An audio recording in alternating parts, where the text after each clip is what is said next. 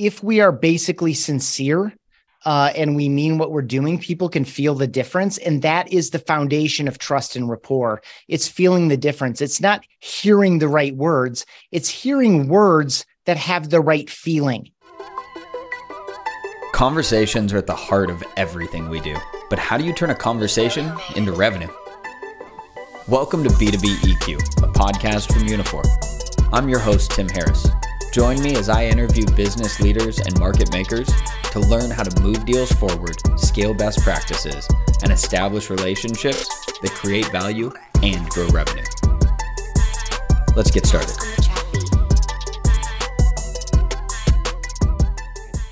Welcome to this episode of B2B EQ. I'm your host, Tim Harris, and today's guest is a leader in B2B sales and marketing, an advocate of human connection. He has spent the last decade helping business professionals be more personal and human through simple video messages, host of the Customer Experience podcast, author of Human-Centered Communication and Rehumanize Your Business, chief evangelist at BombBomb, and we'll get more into what chief evangelist means. Ethan, great to have you on. Thank you so much. Happy to be here. I enjoy our conversations, Tim, and look forward to seeing where this one goes. Absolutely. Well, let's jump right in. In B2B sales, what is the one soft skill that you believe creates the biggest impact in relationships, but also grows revenue? I'll go with two, and one builds off the other. First one, I'll go curiosity. I know that one's getting a lot of play lately, but it's true, like really wondering why and being willing to ask. And then the follow-on skill that I think is underdeveloped relative to curiosity, although the more something gets lip service, I think the more people think they're doing it, even if they're not. And I am offering that to curiosity. The follow-on skill is active listening, really stepping back, being present and listening, and not listening to respond, obviously, and not listening to know how you should direct the sales conversation, but listening to understand. So I think that combo of curiosity and active listening, I think we would be better people, not just better salespeople, if we did those things.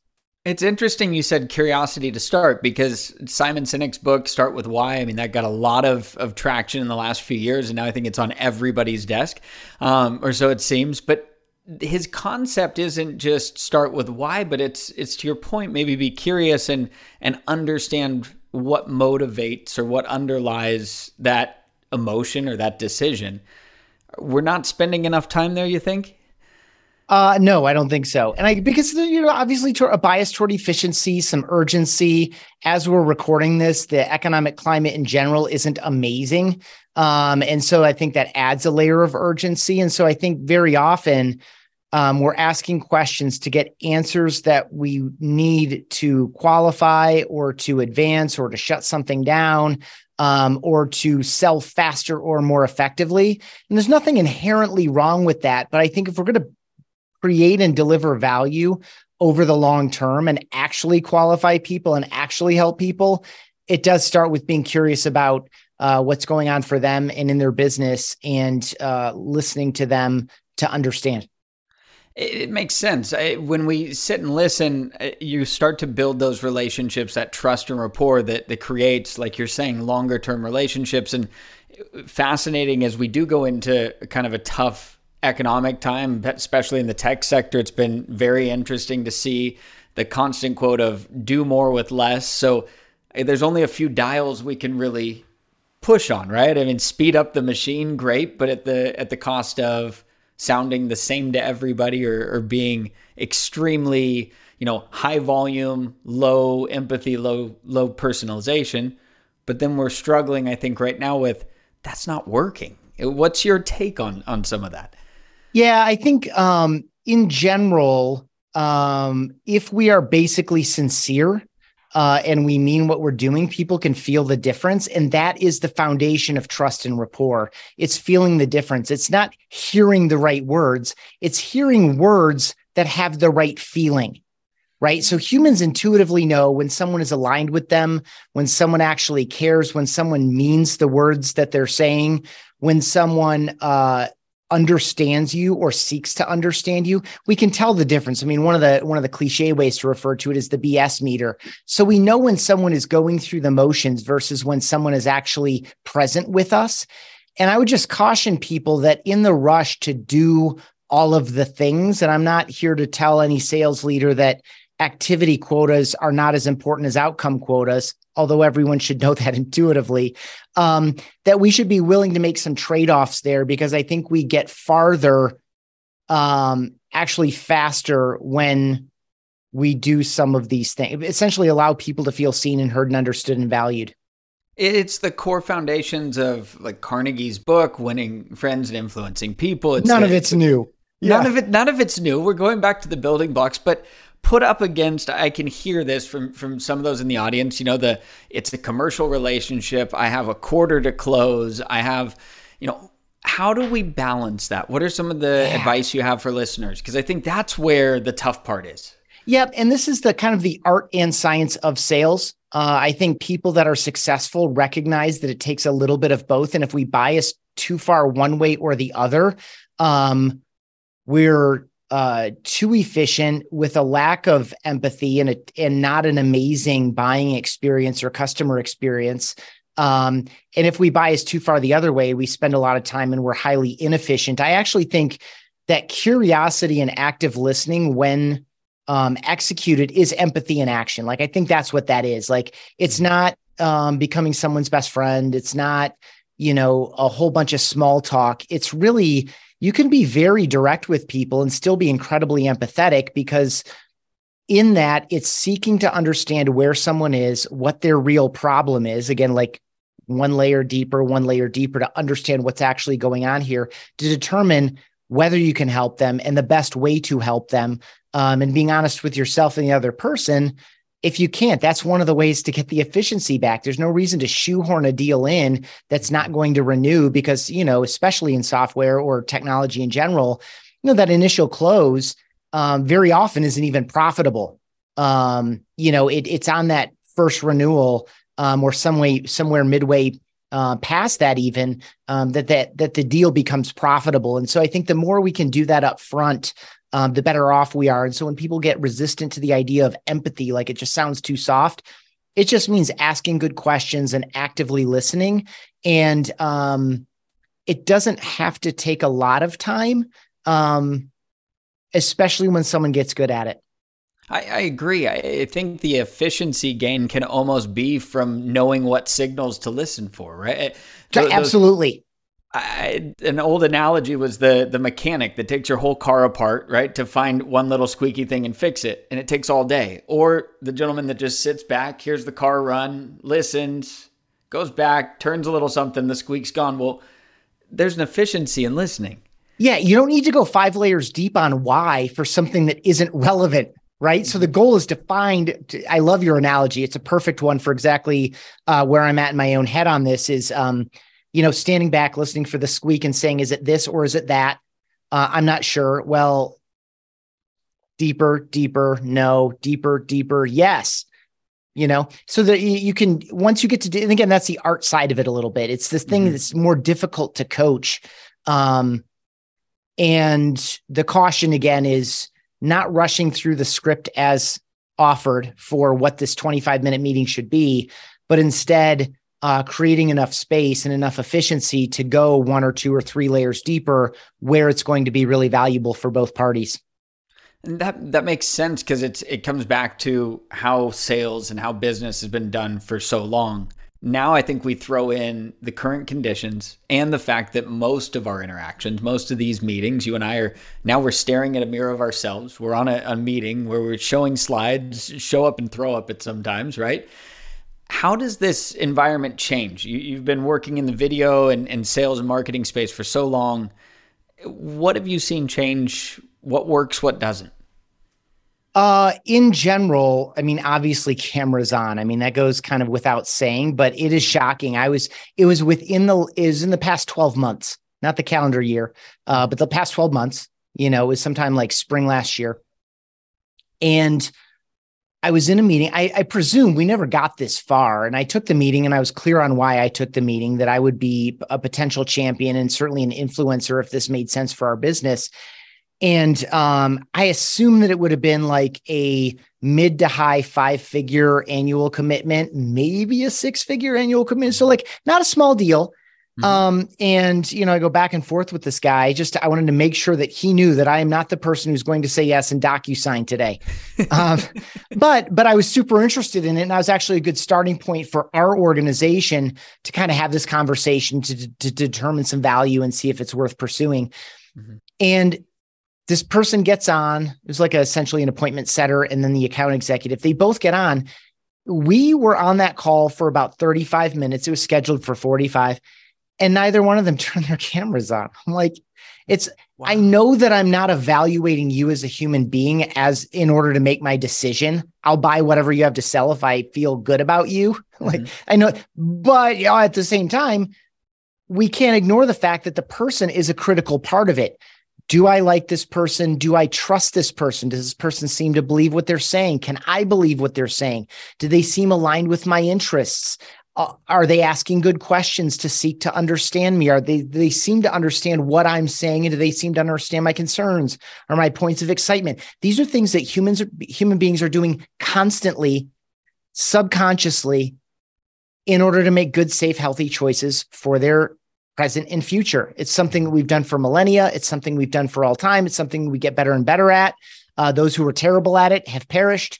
Those who are good enough at it, we are their spawn, many, many generations later. And so this idea of showing up and being present, and now I'm speaking a little bit outside a sales call. I would be mind blown, although I'm not on enough sales calls, I guess. I'm sure it's happening for people multitasking or being distracted in these kinds of things. It's like, we're here for a reason. We're being present. And whether we do that over the phone or on a video call or in person is obviously best. People are still looking to make these judgments before they even care about any of the details you have to offer. Unless you're a straight up gatekeeper to the opportunity. And in that case, I'd say your job is going to be automated very soon, right? For human beings to be in these jobs, we add a lot of cost. And perhaps some complexity and some inefficiency and some messiness because we get sick, we take vacations, we mess up, all these things. And so if a human is to be involved in these processes, let's just say the sales and marketing process, then we need to add unique human value. And it really is in these kind of softer skills. It is an emotional intelligence, period. Well, it's our human competitive advantage. At the end of the day, we're really good at these human skills, and then let ChatGPT write the email, right? Or at least give us the foundation for it. Yeah, I love that. So I want to move a little bit over to your role, Chief Evangelist at BombBomb. That's not a title that typically comes up in a lot of companies, but I want to look at it from the idea of breaking through the noise and kind of how that role is starting to come up, what you're seeing come up in the industry with that. So tell me a little bit about, first and foremost, the role of Chief Evangelist, what it looks like, and then we'll kind of dive in from there. Okay. So bottom line on it is, if you are innovating, you must be evangelizing. Here, innovation is really in one of two categories. One is solving a known problem in a truly unique way. The other is solving a problem most people don't even know that they have, right? So in general, we might call this, some people might be pursuing it from a category creation or category design perspective. In general, I go higher up and just say innovation. If you're actually innovating, then you must be evangelizing. And evangelism, where it differs from perhaps, say, traditional sales and marketing kind of at its core, is that you're evangelizing the problem, not the product, right? And so essentially, it's the foundation for it, of course, is point of view, which is, what is the state of the world? What is the status quo? What's wrong with the status quo such that we need this innovation, right? And so in that first category of the two categories of innovation, Certainly there are some solutions available around this problem. They look a little bit like this or a little bit like this or a little bit like that, but those all have their unique shortcomings, and they're not addressing kind of this emerging opportunity or emerging threat. Therefore, we're innovating in this particular. So it's all about the problem, not the product. It's essentially preparing a market to understand how to evaluate and buy a solution that they're not currently thinking about. And so just to draw the parallel at BombBomb, and then I'll give it back to you to kind of go, I can go as deep as you want. Video email and video messaging is essentially the mechanics of what we provide. And, when I started with this company, I started part-time back in 2009. I joined the company full-time in 2011. If you think about the state of video email messaging or video email and video messaging in 2011, there was the search volume on it was nil. No one knew the problem that they had, which is that you're entrusting your most important and most valuable messages to faceless typed out text, which comes with a number of problems that I won't detail at the moment. But I think all of us would kind of intuitively know, it's hard to capture emotion and tone. It's hard to get to detail and complexity. It's hard to build a relationship through faceless typed out text. And so people aren't thinking about this. They're just doing what they've done. They're doing what, they learn to do on their way into the business or into the industry. And that is, when we can't be in person, we either get on the phone or we type out our messages, and that has problems. So this needs some education and evangelism, not about here's this video email solution. Here's some of the features. Here's some of the benefits of those features. Like, no one's prepared for that. You need to prepare the market for the conversation of faceless typed out text. Really not the best option. Let's talk about that. I love how you simplify that for me, because what I took away is faceless type out text. And I'm thinking to myself, 80 to 90% of our business communication with people we work with every day is faceless typed out text. Then you add on, and there's a lot of confusion and misunderstandings that form right there with people you work with or your family members or whatever. We've all read a text and read it wrong. Totally. And they put in the smiley face so that you know that they're joking, but they really read it as like, this dude's passive aggressive. What's his problem right now?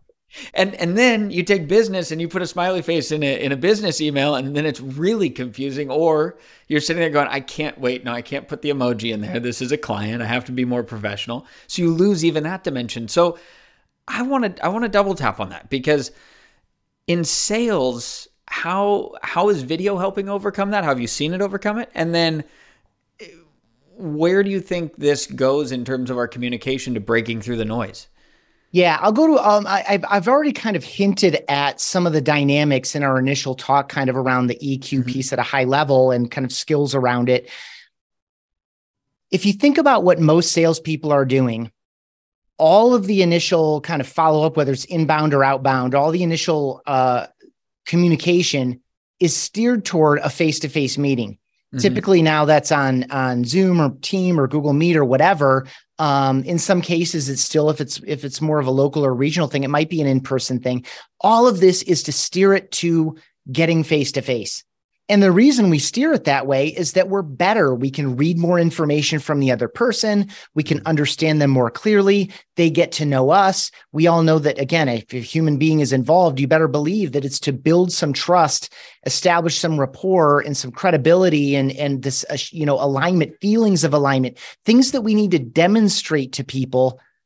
And we can't just say to people, you can't tell someone how trustworthy you are. And in fact, the more that you push on that, the less trustworthy you seem. So much of the, and this is also how we recruit and hire salespeople as well. What are these skills like? What are their interactive skills like? How do they feel in a conversation?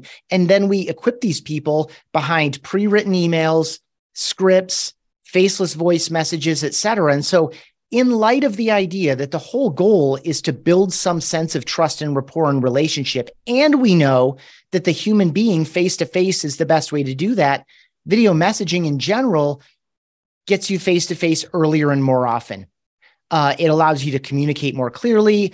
I'll also give you just a kind of a science layer to it, is especially if you're representing technology, right? Like a big company or a big brand or something like that. If we want people to feel positively toward the product, service, and company, especially early stages before it's solved a bunch of your problems, we need to put a social handle on that mug or glass, right? Like I'm not just going to pick it up and feel some attachment to it. Like humans want to attach to things.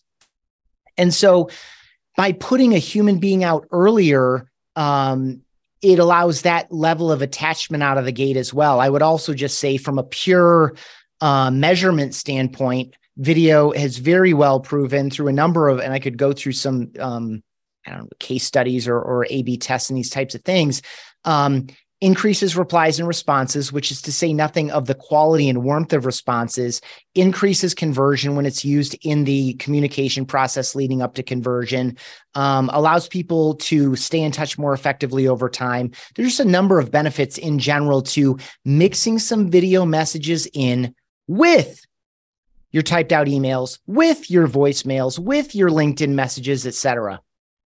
Well, and it goes back to all the circle of building trust and active listening, giving something personalized to somebody, answering something for them. When you do that video, I think, you just probably caught somebody a little off guard and a little bit like, wow, they took the time, they took the effort to actually sit there and record, put themselves in an awkward position for my betterment or for my behalf. Correct. And that's all happening subconsciously. I've got two things I'll share here. Yeah. One is something specifically about that, about this, oh my gosh, I can't believe you did this for me. And the other one will be a very specific use case that pluses up some of the things you just said. So let's just say a prospect, you've had 2 meetings with them or 2 calls or whatever, and they just reach out, before the, in between whatever the next touch point is, they just reach out with, hey, been thinking about this. I've got 2 questions. Here they are. Now, you could type them out and it could take you 3 or 4 or 5 paragraphs. You could drop in a couple links to support articles or whatever the case may be. A, that presents like a homework assignment to the other person. B, you're going to spend a lot of time on it, making sure you capture it correctly, explain it correctly. Most of us are not great writers. And so that slows us down. So let's just say that email takes you 13 minutes to respond to. Mm-hmm. Well, you already know the answer. And a lot of what you're doing here is just kind of, taking what intuitively and getting intellectual, bringing it to the forefront of your mind, articulating it, typing into the keyboard and hoping that you do it clearly, kind of reviewing it to make sure that it's clear because you know very well this might get forwarded to other people in the account. And you want to be concise because you don't want it to look like a homework assignment. And so you could, I forget what number I just threw out, 14 minutes to type that email. Yeah. You could probably in 3 minutes and 14 seconds, hit record and say, hey, Tim, great to hear from you. 2 really good questions, 2 very common questions. I'm going to take them in the exact order you asked because they actually layer onto each other. There are 2 ways to think about that first question. It's like X, Y, and Z, but typically based on what I know versus what I hear typically, I think for you, it really is blah, blah, blah, blah, blah. And to the other half of the question, the reason that ties on is this, that, and the other thing. And so here's a way to think about that. Now, if you want to jump on a call and talk about it, we can do that. In the meantime, I put a link right over top of this video where you can read a little bit more about it. I want to make sure you're clear on this. I know this is a big deal for you all. So let me know how I can help. Thanks again for asking. And thanks for watching this video, right? You already know the answers. You just talk to them. You just hit record and talk to them like they're there with you. And so you don't need to schedule a 15-minute Zoom call to answer their question. You don't need to turn it into a homework assignment. And in general, we speak 4 times faster than we type. And if you're me, that you kind of push that out a little bit because I'm kind of a fast talker. Yeah. And so that's the deal. And then they can forward it inside the account. And when people get it and they see that 3 minutes and 12 seconds, this dude just took 3 minutes and 12 seconds because what you said is true. Like, made themselves available in kind of an honest, straightforward way, just sitting in their office or their home office, whatever.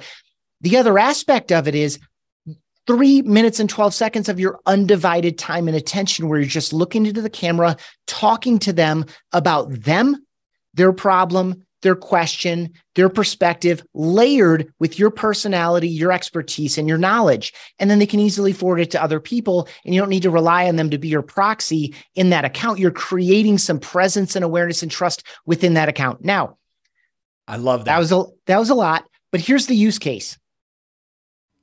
One of my very favorite video messages, besides thank you, like I encourage anyone who wants to explore video messaging to start with sending 3 thank you messages once a week. Thursday morning, 7:45 before you start your workday, let's say, send 3 thank you. Thank you. Good job. Congratulations. I just saw on LinkedIn that ... So excited for you. Like, just bring these things to life. Really easy to do. Get you familiar with your software and get you comfortable on camera. The money video in a sales context is post-call. Especially the first call, right? Whether it's a Zoom meeting, a phone call, whatever it is, in person. Most people, what they're doing is taking notes, and then they're typing up their notes and they're sending their notes to the people, perhaps with some pricing or whatever else is relevant, depending on, the nature of the sale and the sales cycle.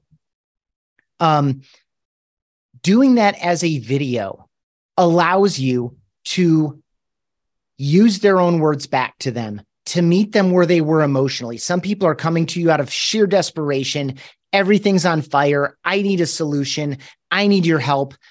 Make this easy for me. Make it fast. And please don't charge me $1 zillion, right? Like this desperate. But other times we're having the exact same meeting, but it's with someone who wants to take something good and make it great.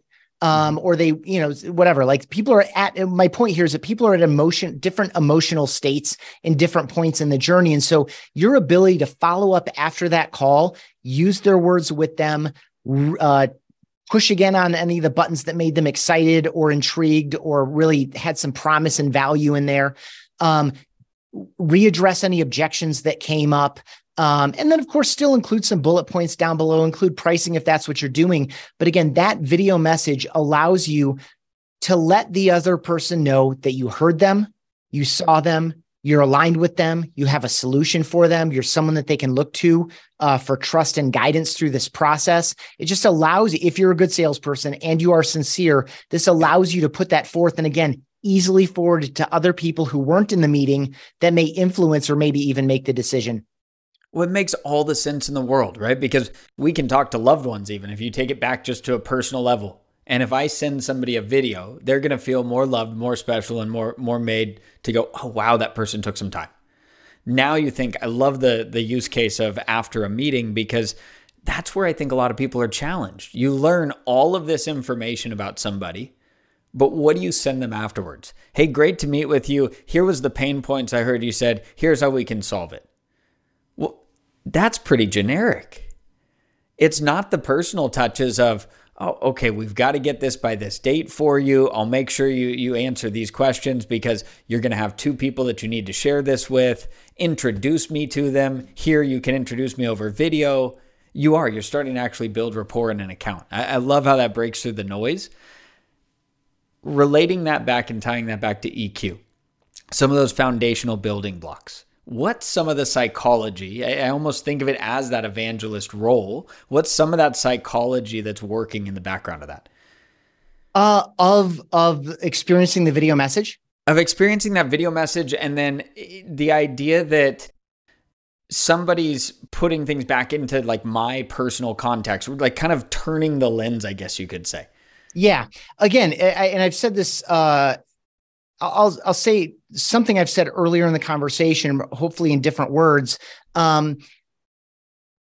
Humans, again, have evolved to make good, safe, healthy choices. The 2 criteria by which every single social judgment is made are warmth and competence. And warmth trumps competence. One of the kind of common ways we say it is people don't care how much you know until they know how much you care.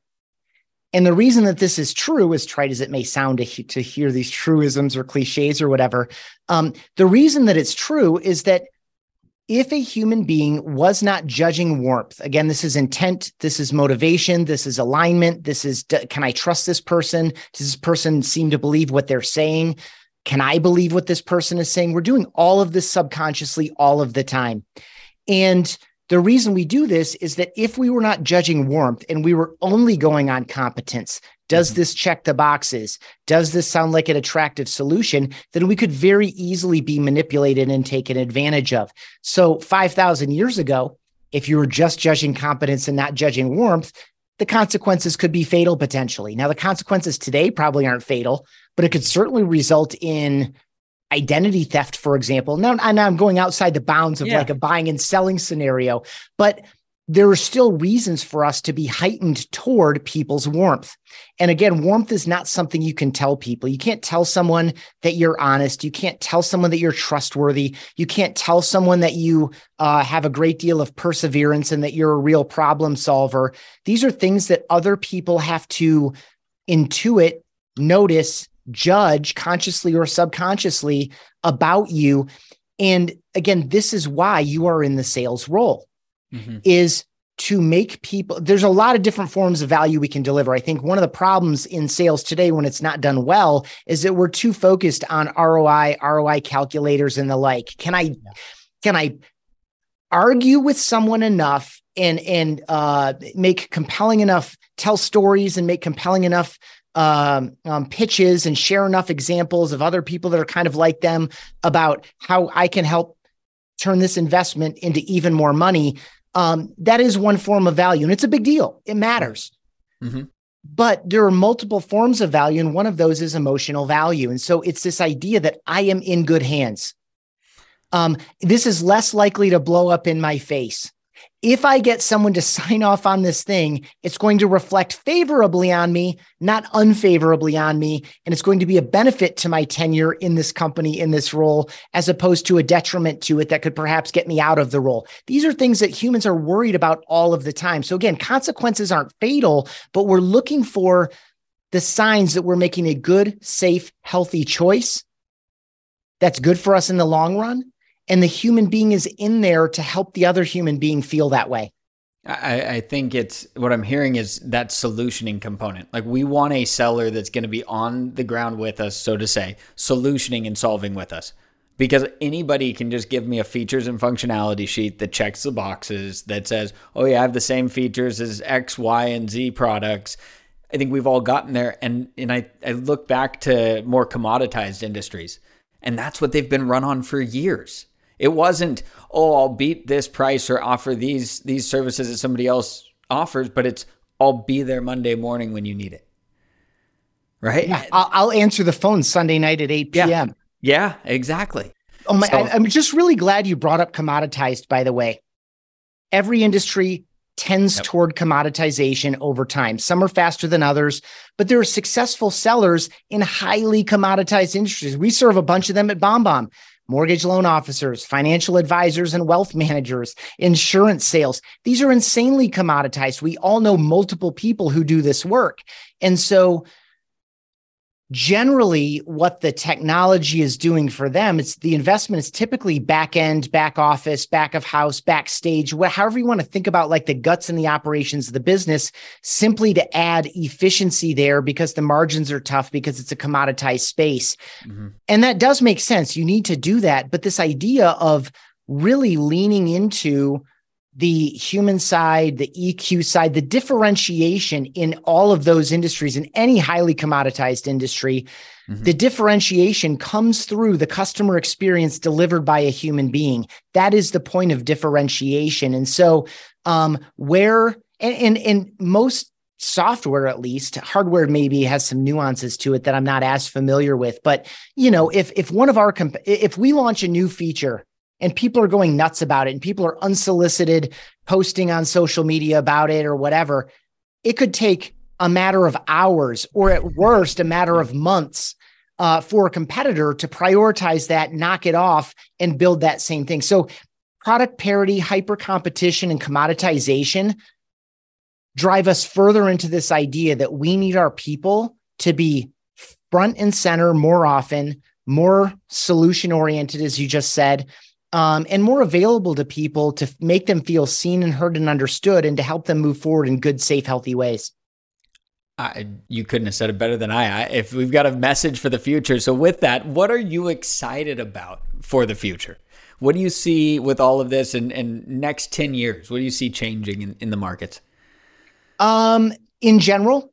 Yeah, just some of your observations. I see the chief evangelist role that you have been a part of that has been a growing trend. I see obviously the consolidation of revenue teams and also consolidation of a lot of these markets. But what are some of the things that you've witnessed and where you see it going over the next few years? Yeah, really good. Okay. Thank you for that context. I'll speak to a couple different things. Yes, I do think the chief evangelist whether it's that title or not, Mm-hmm. will become more common. And I think it's driven in part by kind of the exhausted nature of the traditional B2B sales and marketing playbook that's come up over the past and evolved in a lot of really nice ways over the past, say, 15 years or so. And the idea here is right on point for everything we've been talking about, which is the human embodiment and the human expression and the human experience created of the values, the purpose, the mission, the concept, the point of view about the world, what's good about it, what's bad about it, where we're going, all of these things. The idea that that our team and our company can have a human embodying and expressing all of those ideas in a way that allows people to feel more connected to the ideas and more connected to the brand, not just more connected to that individual human being. Just kind of that blending of the two, I think, is a really unique thing. I'm really excited about really I mean, as we're recording this, of course, we're still in the early mid stages of the Chat GPT hype cycle. I think if this goes the same way a lot of technology has gone, we'll see that a lot of people are lazy about it and implement it in shallow ways. That's to say, rather than augmenting unique and powerful work that they're doing with these tools, Chat GPT in particular, most people are going to outsource the better part of it to it, ask it a question, then publish the answer as if it's their own answer. And so one of the things I talk about a lot is the sheer volume of noise and pollution in these digital environments that we're forced to try to connect and communicate in. And in this way, I think to the degree, and I'm speaking specifically now to something that produces written content that could be turned into other forms of content, but certainly we're seeing a lot more synthetic media in general, imagery, even video being synthetic. I think the ease and speed with which we can create that at this point, primarily through AI, is going to create just a ton more noise and pollution.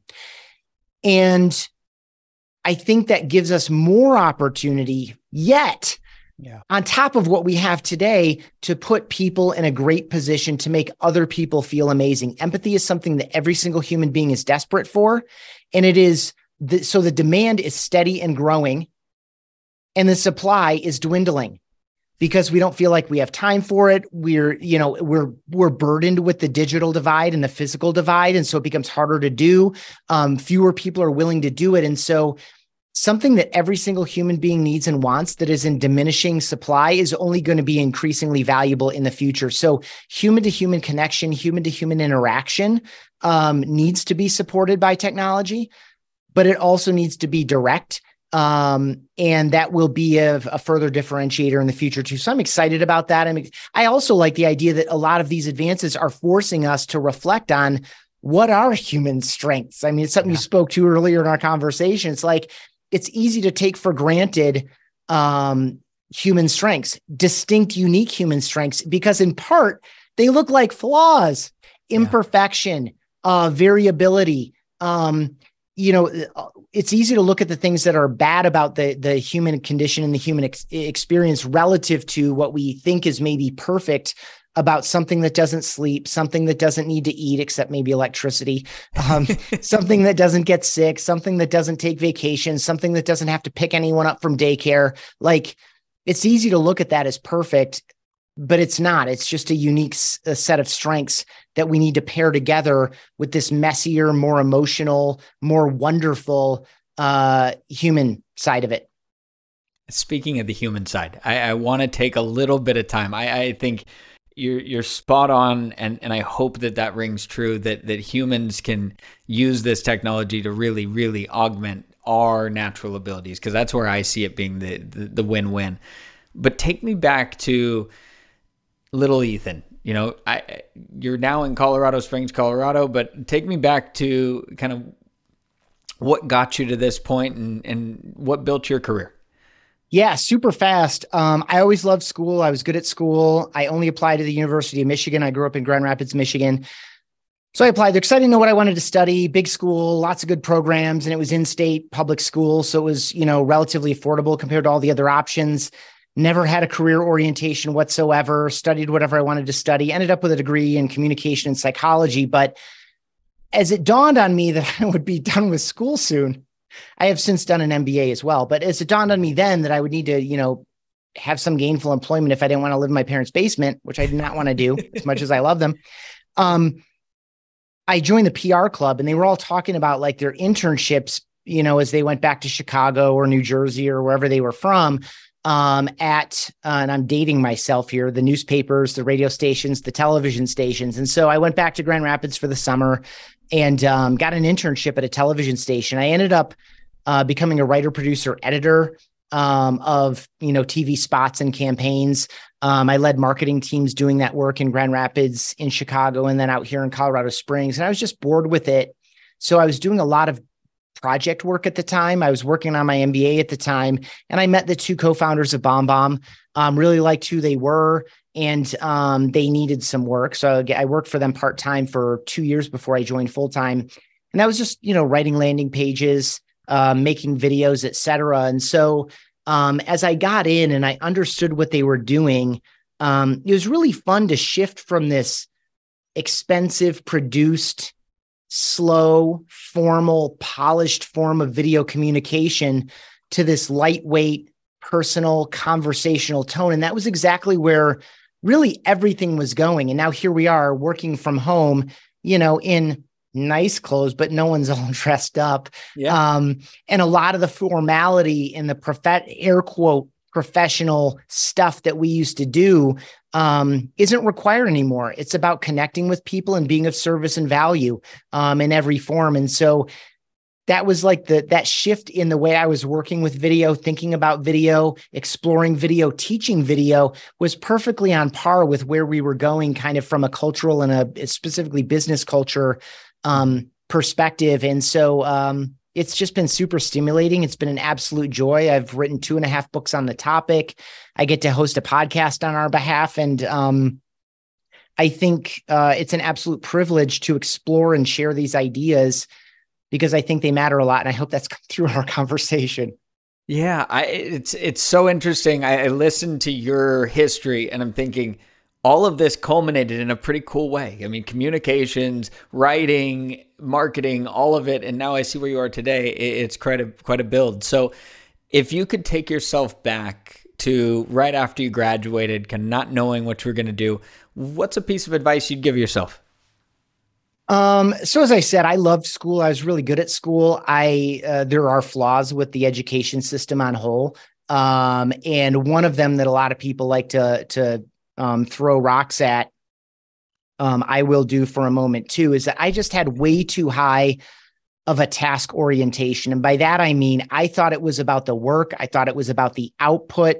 I thought it was about the product. And of course, the outcome related, like is not just doing work for work's sake. I thought I was just very, very task oriented. And I would say, especially early in my career, I was insufficiently relationship oriented. And so if it was a choice between carrying that conversation on and asking 2 more follow-up questions to the general manager of the television station, or getting back in there and knocking out more work, certainly the former may have been better in my long-term interest. And that's true even in not even in a kind of subordinate leader dynamic, like the people around me, period. There's so much to learn and so much to enjoy all around us. And I think it is key to moving a career forward. And so I would just, in some, a higher relationship orientation and a lower task orientation. More of a balance, I guess I should say. Yeah, it echoes in kind of where you see some of those skills and curiosity and the active listening. And so amazing way to kind of reflect on that. Outside of work, outside of the stuff you do with BombBomb, you're in Colorado. I've got to think you're probably pretty active. Tell us maybe a little bit about what you love to do for passions and hobbies. Yeah, I'll pick up right there. I mean, I'm not a skier because I grew up in Michigan and that's just a bunch of icy hills, like nothing like what we have here. Our son, when we moved out here, he was really, really young. And so, my wife and I always had back in mind, like, well, if he decides he wants to ski or snowboard, or some of his buddies bring him into it, maybe we'll get involved. That never happened. So, I love to run and hike and walk. So, every day I at least take a walk downtown here in Colorado Springs, but I'm out running and hiking all the time. I can't even tell you how many mountains I've summited because I'm not really a checklist person, but many dozens. I really appreciate the amount of parks, open spaces, and wilderness that are dedicated out here. And I wish there was more of that in more places because, again, just on this theme of balance, picking up on my last response, and really that all of us are seeking all of the time. I think we've lost balance relative to our natural environment, clean air, clean water, clean soil, appreciating the value of these things that don't have any measurable value from an economic perspective. Knowing the names of plants, for example, allows us to feel closer to them. And I think that if humanity on a whole had more respect for what the natural environment does to allow us to thrive, we would all be in a better condition.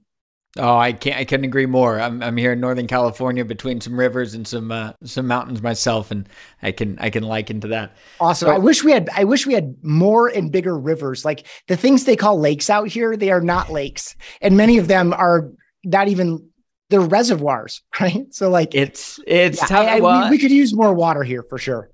That's true. Trust me, California could use the same, even though I'm surrounded by it. It feels like sometimes, other times, at least this last winter, but yes. And so,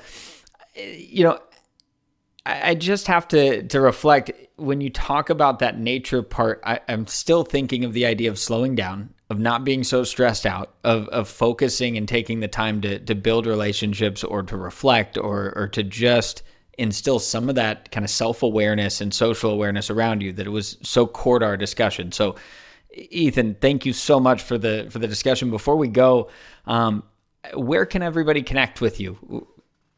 Cool. Yeah. My name is Ethan Beute. Last name is spelled Beute. You can find me on pretty much every social network by first name and last name. Twitter and Instagram, they're jammed together. LinkedIn, other places, they're separated, first name, last name. And the company is BombBomb, BOMB, BombBomb.com, and BombBomb on all the social networks. Perfect. And make sure to check out his books, Human-Centered Communication, and then also Rehumanizing Your Business. Ethan, thank you again so much for having this conversation with me and taking the time. I appreciate it.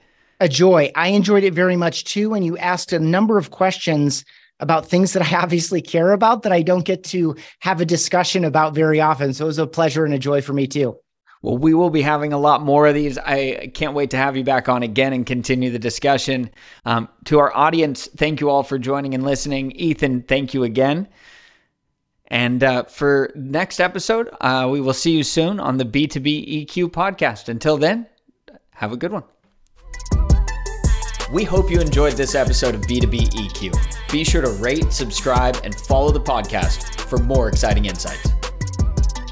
To learn more about the value of EQ and the technology powering today's conversations, visit us at unifor.com.